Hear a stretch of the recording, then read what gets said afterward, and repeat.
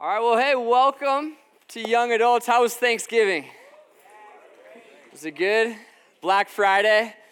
Did you get some super sweet deals or something? Whatever. And now we're here. It's rainy. It's does anybody else get kind of depressed when the sun doesn't come out and you start to feel like it's never going to come out again? And we are so spoiled, right, in Southern California. I've gotten spoiled my last 4 years of living here. But hey, you know what? The sun's going to come out tomorrow, Mike. They should write a song about that or something. We're giving back to God right now, tithes and offerings. And if you are new, do we have any new people in the house tonight? If we do, I want to just give you a very special welcome. We're so glad that you're here. Yeah, give it up for them. What we believe in here at Seacoast is the God who wrote and inspired this book. And so what we've been doing is we have been going through a book in the Bible called Matthew. It's one of the stories of Jesus. And we started this series back in January. And this is the last weekend, I believe, in November. And tonight, you guys, we're going to finish chapter number 9. Come on. That's pretty good. If you haven't read the Bible, you're probably thinking, well, that's pretty good, 9 chapters in a year, but a chapter in the Bible is like a page, okay? So it's really not that impressive. We've been taking our time, going nice and slow through it, but the reason that we're doing it is we live in a world that is full of opinions, don't we? Anybody notice that, especially lately, right? Everybody wants to tell you what to think. Everybody wants to tell you how to act. Everybody wants to tell you how to believe. And here on Sunday nights, we're going to go, hey, let's just get back to Jesus, right? Forget about everything else. Let's open this book and let's look at what Jesus had to say. And so tonight, we're going to read the next story in the Gospel of Matthew. And this is a great story that's really going to answer one simple question. What does it mean to be a Christian? Right? It's a simple question, but maybe one that we don't think about too much. Seriously, what does it mean to be a Christian? Is a Christian somebody who belongs to a certain social club, right? Or is a Christian someone that's not going to hell when they die, right? Or is a Christian somebody who's really good morally and does lots of good things and helps people, right? Or is there something more to this whole following Jesus thing? Is there something more to this? So my goal for tonight is very simple. I want to give you a mission statement for your life.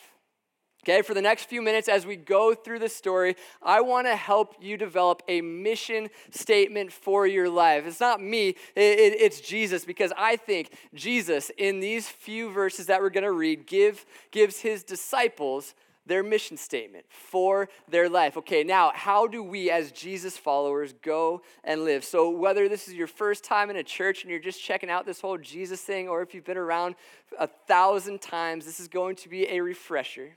Or maybe hearing it for the first time, hey, this is what it means to follow Jesus. So if you have your Bibles, open them up to Matthew chapter 9. If not, don't worry, it's going to be up on the screen.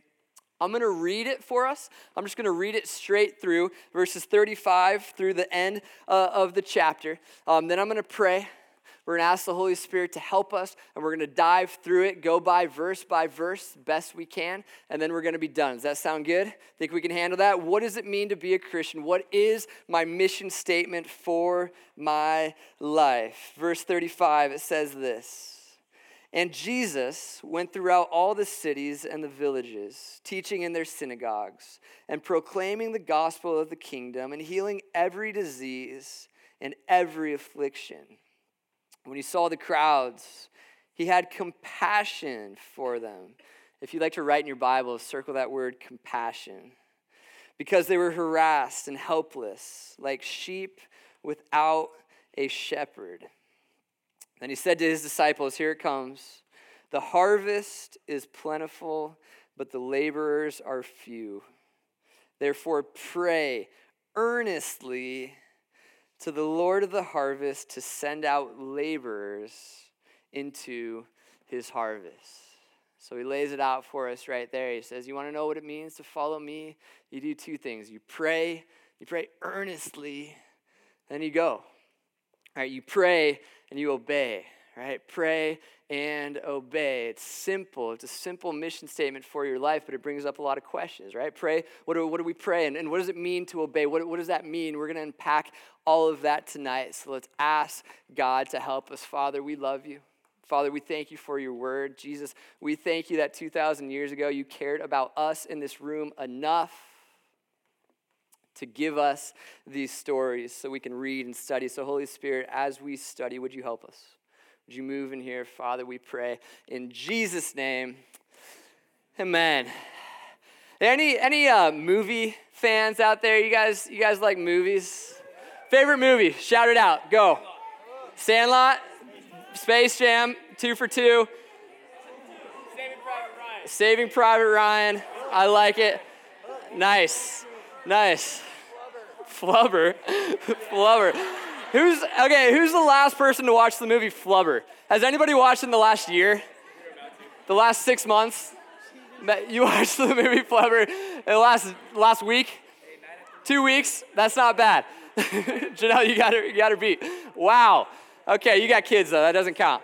Hey, I love movies, but I learned something about myself. In the last couple of days. I've turned into a bit of a movie critic, right? Like back in the day, I was the kid that was just excited about anything that was happening on the screen. But like recently, I've kind of grown into like this movie snob in a way who like is like really critical about all these movies. I did a class on movies and the gospel in the fall for some reason. I still don't know why we did that, but we did it and it was fun. And like people would come up to me and like, hey, are you going to share this movie and this movie and this movie? And I would listen to them like, no, that's not a good movie. Like, I don't know, I'm getting pessimistic. I don't know, something's happening to me. You can pray for me. But last night, this kind of came to a T. I was in my apartment studying for this message, and like praying for you guys and your souls and just for your lives and being all like super spiritual and stuff. And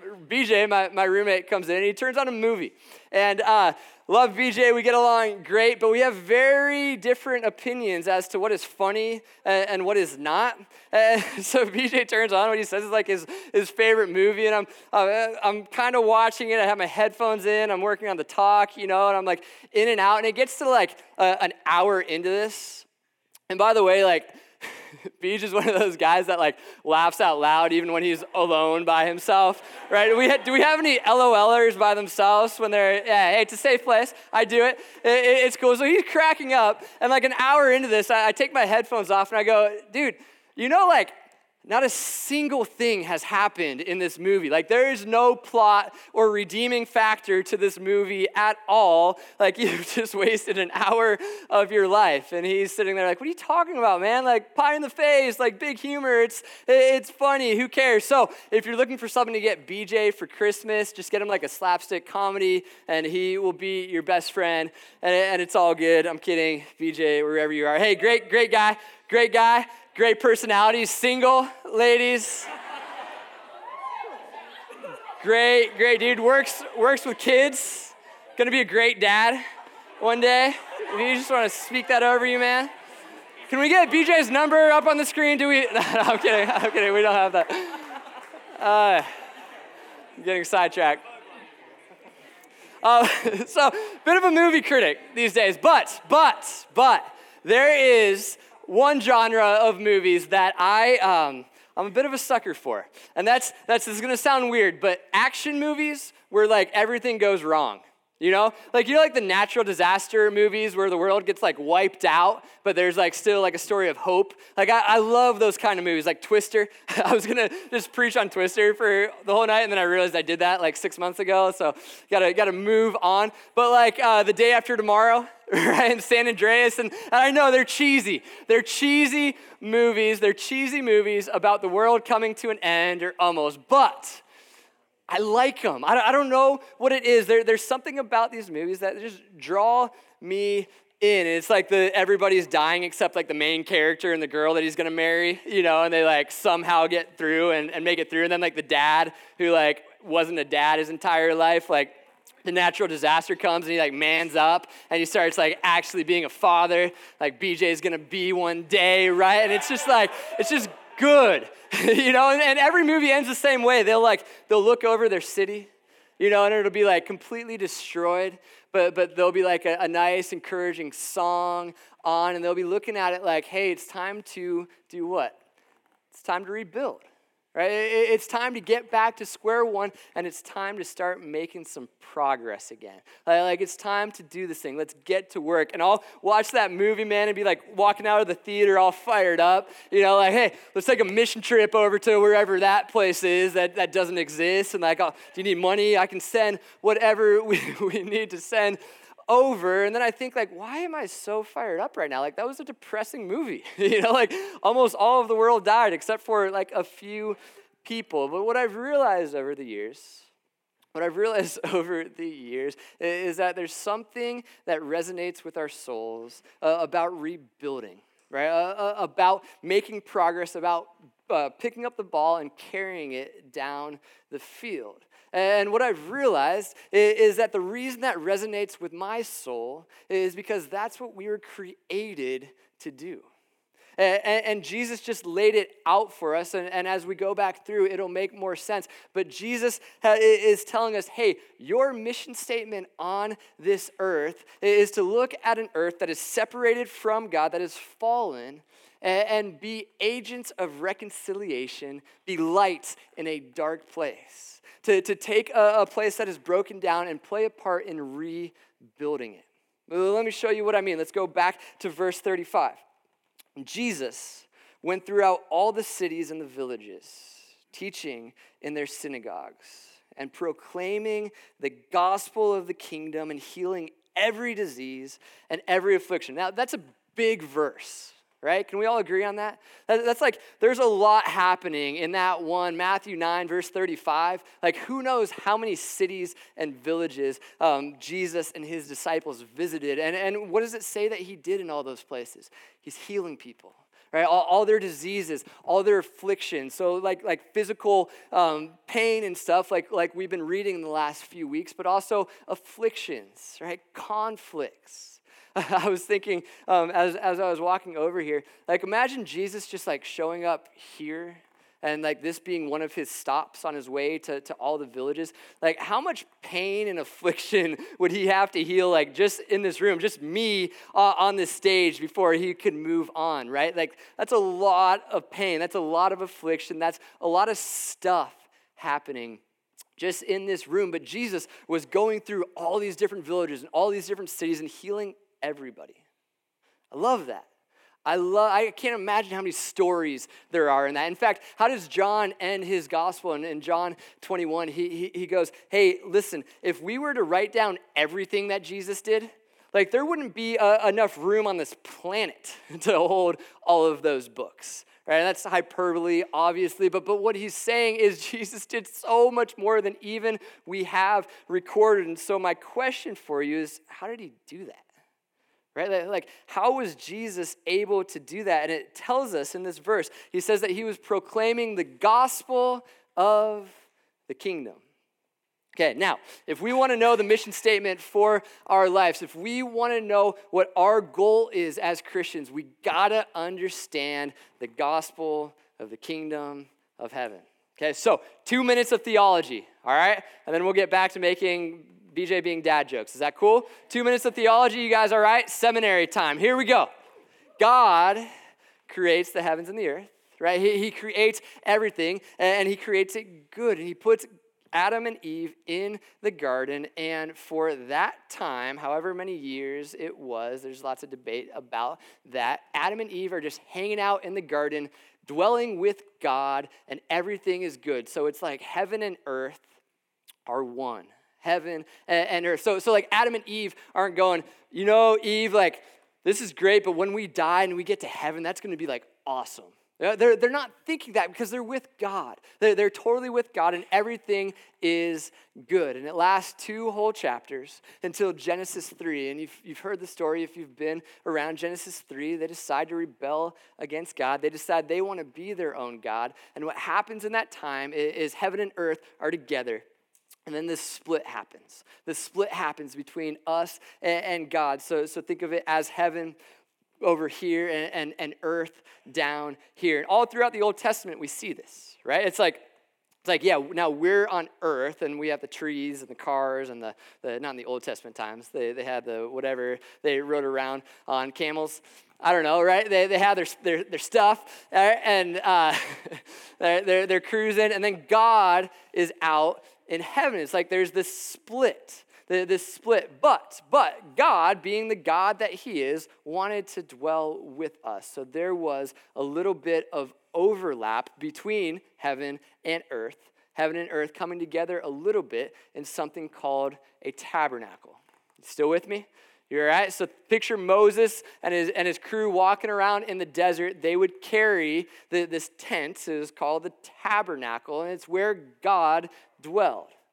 Tabernacle where God would hang out with the people. In the middle of it was this place called the Holy of Holies, and that's where we thought that God dwelled. And it's all a metaphor because God's omnipresent and all that. But he knows that we have finite minds, so he has to help us out, which I'm thankful for. So he's hanging out in the Holy of Holies, and in that place, there's like this overlap between heaven and earth.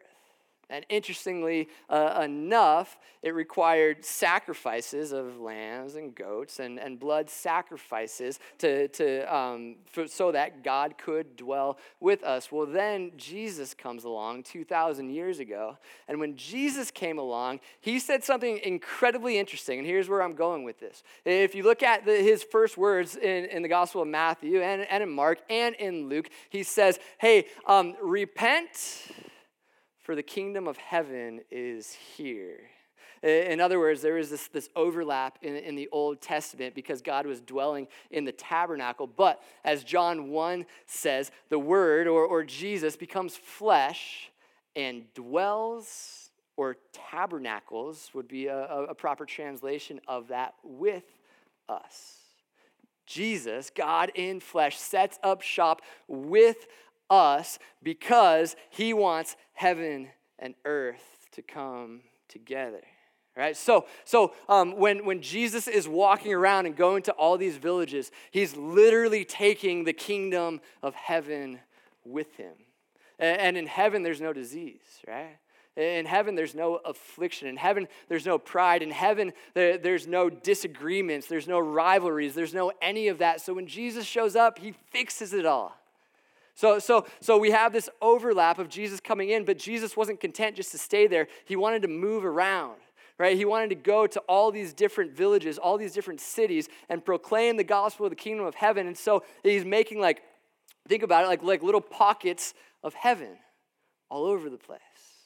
Right? And we see this happen over and over and over again. In fact, I would argue that the main message of this book is a story about the kingdom of heaven being reunited with earth.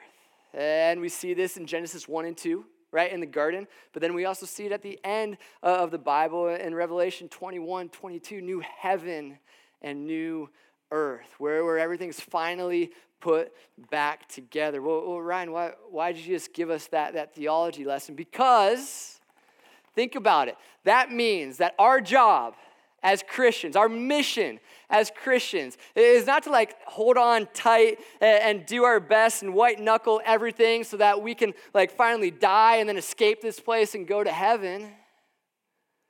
Our mission statement as Christians is to bring heaven to earth. Well, what does Jesus say? When his disciples go, hey, Jesus, could you teach us how to pray? The main line in the Lord's Prayer, we call it, hey, Lord, would your kingdom come?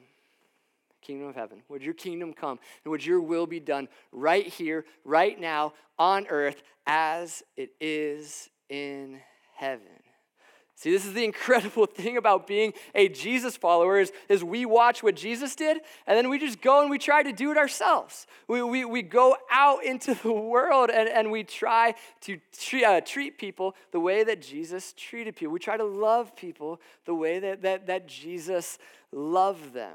Right? So verse 35 is setting this whole thing up for us where Jesus is giving us this example. Problem with that is it's difficult, right? Any amens out there? Like sometimes it's just hard to love people. So, hey, Hey, we can do church in here. That's all right. Sometimes it's difficult to be patient with people. Sometimes it's difficult to give people the benefit of the doubt like Jesus did. So what do? Verse 36 is going to give us a little hint. When he saw the crowds, so Jesus going around to all the different villages, when he saw the crowds, he had compassion for them because they were harassed and helpless, like sheep without a shepherd. I love that word, compassion. Jesus had compassion for every person that he saw. Or in other words, Jesus would look at people. Think about this. Jesus would look at people and he wouldn't see a broken, finite human being. He would look at people and he would see an eternal soul that was so worthy of love that he himself came for that eternal soul to die. Like that is compassion to an outrageous degree that I can't even comprehend. That's compassion in a way that I want to have compassion. Man, sometimes it's hard, right? When life just gets going and things are happening so fast, it's hard to remember that our main job is to love people. It's hard to remember that our main job is to have compassion for people. If anyone was at main service this morning, we showed a video testimony of a lady, Joyce, in our church, who I've met and I've talked to and, always just say hi to in the lobby. But you know how, like, you see so many people around here on a Sunday night, whatever, you just say hi and you just assume, like, everything's cool and everything's good, and you don't think about like the fact that that person is a human being with a story, right? And so then I sit in the auditorium this morning and I watch this story that we didn't even get to do it justice in the couple of minutes video that we showed, and it's like, man, she's been through it and she's fighting this amazing fight and doing these amazing things, but she's going through it. Then right after that, I had to meet with a guy again, who I've said hi to and known. He opens up about what's actually happening behind the scenes in his life, and like a dude that's just fighting the good fight, man, and going for it and doing the right things, but it's just getting dealt these like bad hands over and over and over again. And I'm sitting there just going like, why? Like, God, why?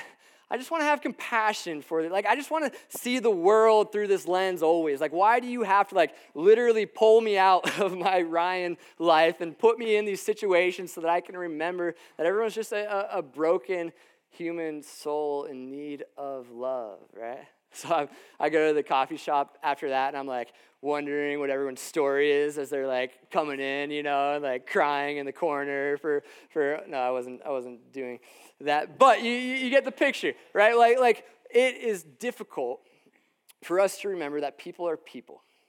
And it's difficult for us to remember that everybody, no matter who you are, if somebody's acting out, they're reacting to other things that have happened to them in the past, but we're so quick to blame shift and to flip people off on the highway or whatever it is for you, or maybe that's me. I don't know. We're so quick to do that, and it's like, no, let's slow down. Like Jesus, here's a good prayer. Would you break my heart, God? Like break my heart seriously for the things that break yours. Like, God, the way that Jesus, you had compassion for those crowds. Like, I want that, Jesus. That's a scary prayer, right? I want that for my class. When I go to my lecture tomorrow, I want, God, would you break my heart for the things that break yours? As I walk into work, or as I go to that family reunion, or like that Thanksgiving meal where all the opinionated uncles are saying things and you're like, I don't agree with that, and like, what do I do here? This is awkward and I want Christmas to be over, or whatever it is. God, would you give me compassion in those moments? I like what he also says at the end of this verse. The reason he had so much compassion for them is because they were harassed and helpless, like sheep without a shepherd. I love the Bible because it calls us sheep, right? Like all the time it calls us sheep. And if you know anything about sheep, they're dumb. Sheep are just dumb. There's this great story. You can look it up. It happened in Turkey a while back. It's a famous story where these shepherds were hanging out. They had 1,500 sheep. And they were hanging out, and they left to go get their breakfast. And they're like, okay, these sheep are fine. We'll let them do their sheep thing, right? And we're going to go eat some breakfast. Well, one of these sheep, what's the singular for sheep? Is it sheep? Am I cool? Thanks, Mike. One of these sheep start walking, and he doesn't realize that there's a cliff right in front of him that is a 15-meter drop, which is like almost 15 meters, almost like 50 feet, right? And so the guy just like walks straight off of it, just walks straight off of it and falls to the ground.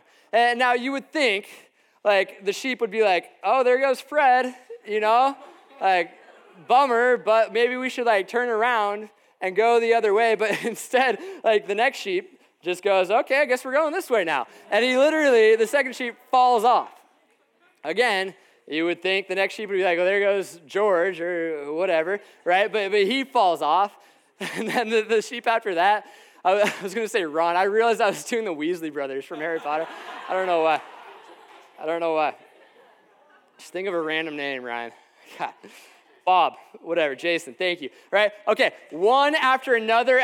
Get this. The first 400, I'm sorry that I'm laughing about this, the first 400 sheep die. The other 1,100 continue to walk off the cliff, but they don't die because the first 400 had created such a cushion for them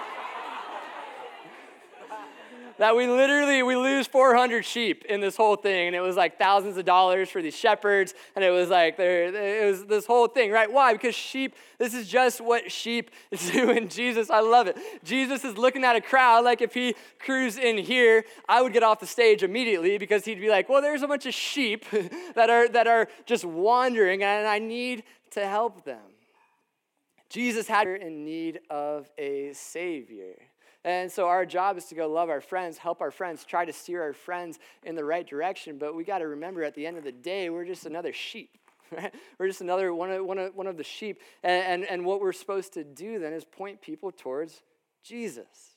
Right? And that should just take a lot of pressure off of you. It should take a lot of pressure off of me that like tonight we're going to open God's word and we're going to sing and we're going to pray and we're going to worship. But if anything is going to happen, it's going to be because the Holy Spirit makes it happen. Right? Life change happens because God is on the move. And then he gets to these last two verses. We'll read them both. And this is where we're going to get this mission statement for our life. And he said to his disciples, the harvest is plentiful, but the laborers are few. Therefore, pray earnestly to the Lord of the harvest to send out laborers into his harvest. So then Jesus sits his disciples down, 12 disciples. He goes, all right, guys, listen up. Listen up. Here's the deal. You want to know what it means to follow me? One, you need to learn how to have compassion for people and give people the benefit of the doubt and realize that you're not that great either. And so let's all just jump off our pedestals together and point ourselves towards the Father, right? But then what we need to do is realize that there is a whole lot of work to be done. This is like, we're like the rock at the end of San Andreas, right? Looking over the city, and it's like, okay, destruction, yet we're alive, we're breathing, we're going, so let's rebuild. It's time to get going. And so two ways to do that. The first is to pray, and the second is to obey. Pray and obey. Pray and obey, because listen, this is a difficult thing to do, and if we try to go into this blind, it's not going to work.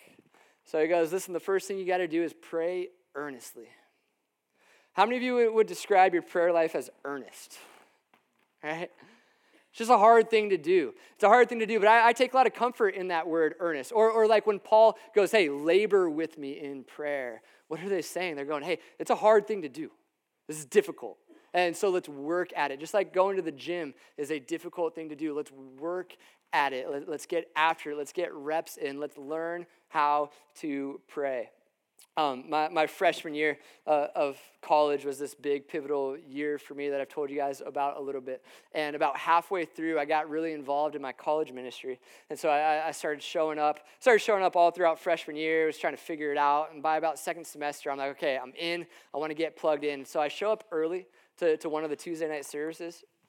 And I walk into the auditorium like this, and there's like 20 college kids just sitting in these chairs praying for the students that haven't showed up yet, or the students that are sitting in their dorms debating whether or not they should go to church or not. And I sat there with them, And I remember just so clear as day, realizing that the reason I'm here is because there have been people praying for me to be here for years, right?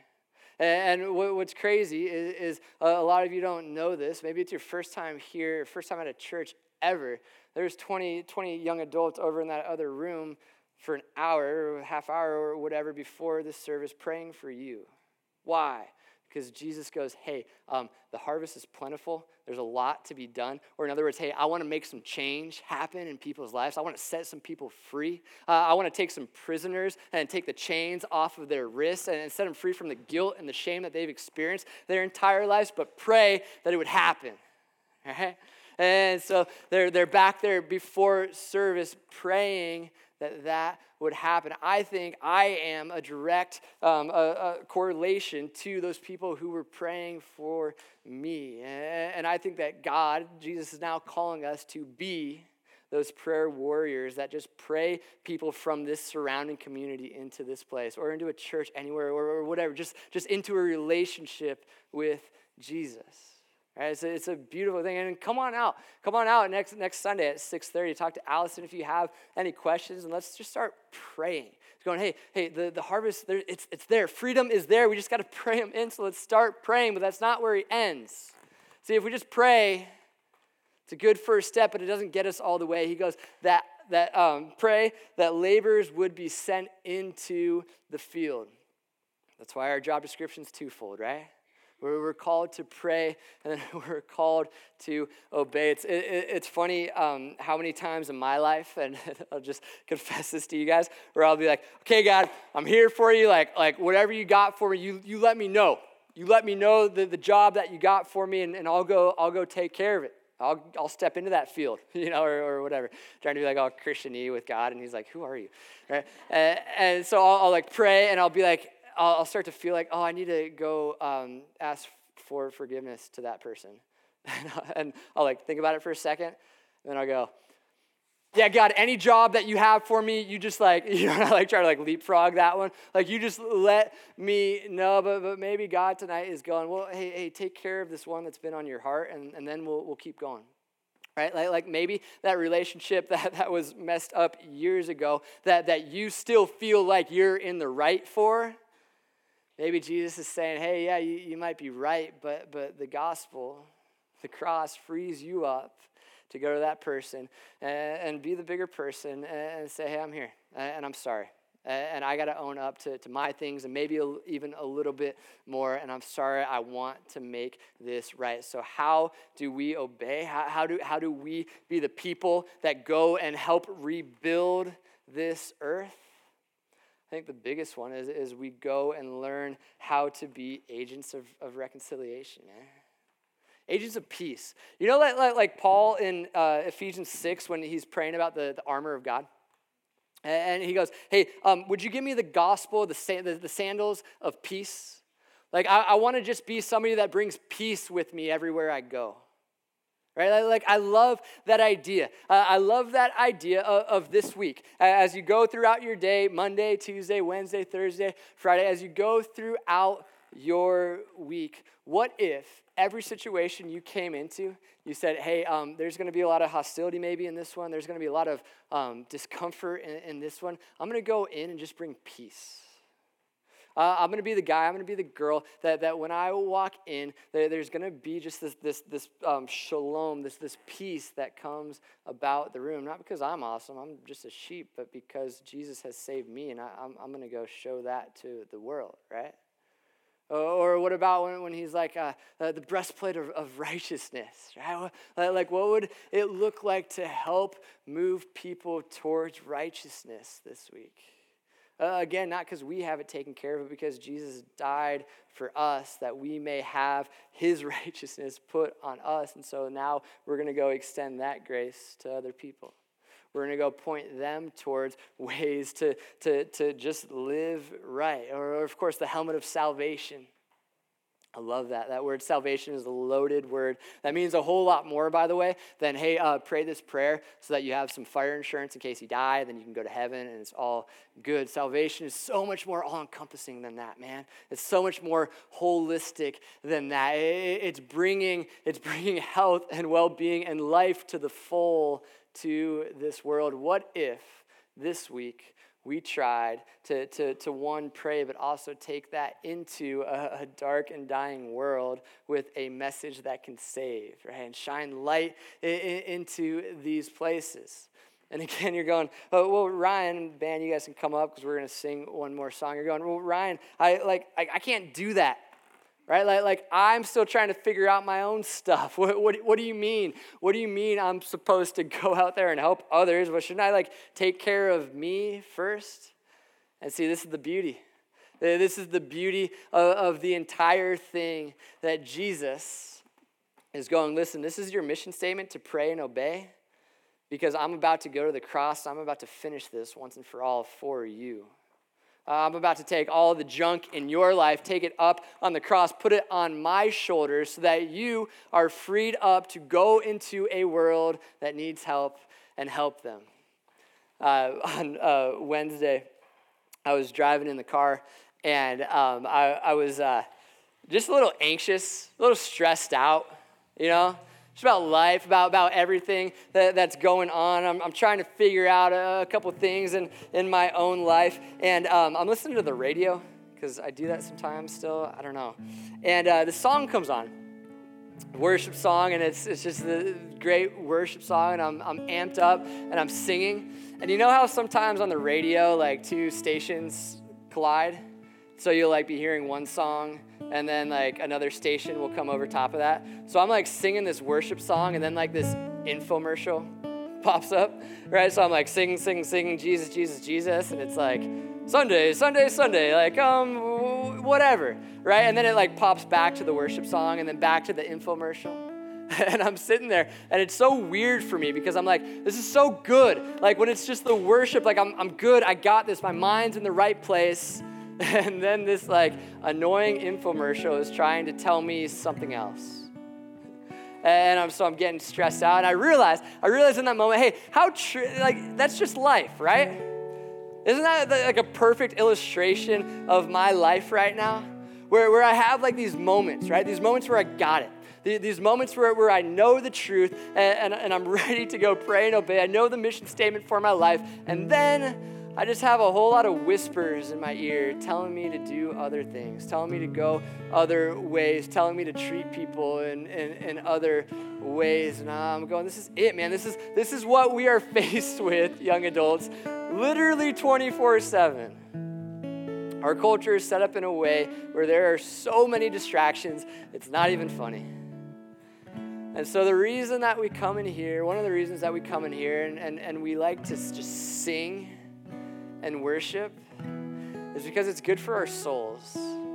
It's good for our souls to sing, hey, I've got a good Father. It's good for our souls to go, hey, I'm a sheep who has a great shepherd. And because of that, I'm not that important, and yet at the exact same time, I have of eternal significance in a way that I will never understand. So I am freed up to pray and obey, man. I'm freed up to go to war, to do battle for my friends, for my family, for my loved ones, for my rivals, for whoever. Again, not because I'm great, but because of what God did for us. So what I want us to do tonight, you guys stand to your feet with me. I want to say a prayer for us, and then we're just going to sing, man. We're just going to sing one more song. And for the next couple minutes, just try to get all the other thoughts out of your mind. And let's just praise our God, who's a good Father, who's worthy of our praise, so that we can go out into the world with a message that they need to hear. So, Father, we thank you so much. God, I thank you so much for life. Jesus, I love you so much. Thank you that you care enough about us that you would come and you would die for us, that you would set us free. We thank you that you are our shepherd, that we have a good shepherd. We have a good Father. And Father, I pray that you would bless every young adult in this room tonight. as they go into whatever's going on in their lives. As we sing, Father, I pray for freedom. Pray that you'd break chains in this room tonight, Father. I pray that you would set captives free in this room tonight, Father. And I pray that you would be glorified through it all. So, Father, we turn now to you in Jesus' name. We praise you. Amen.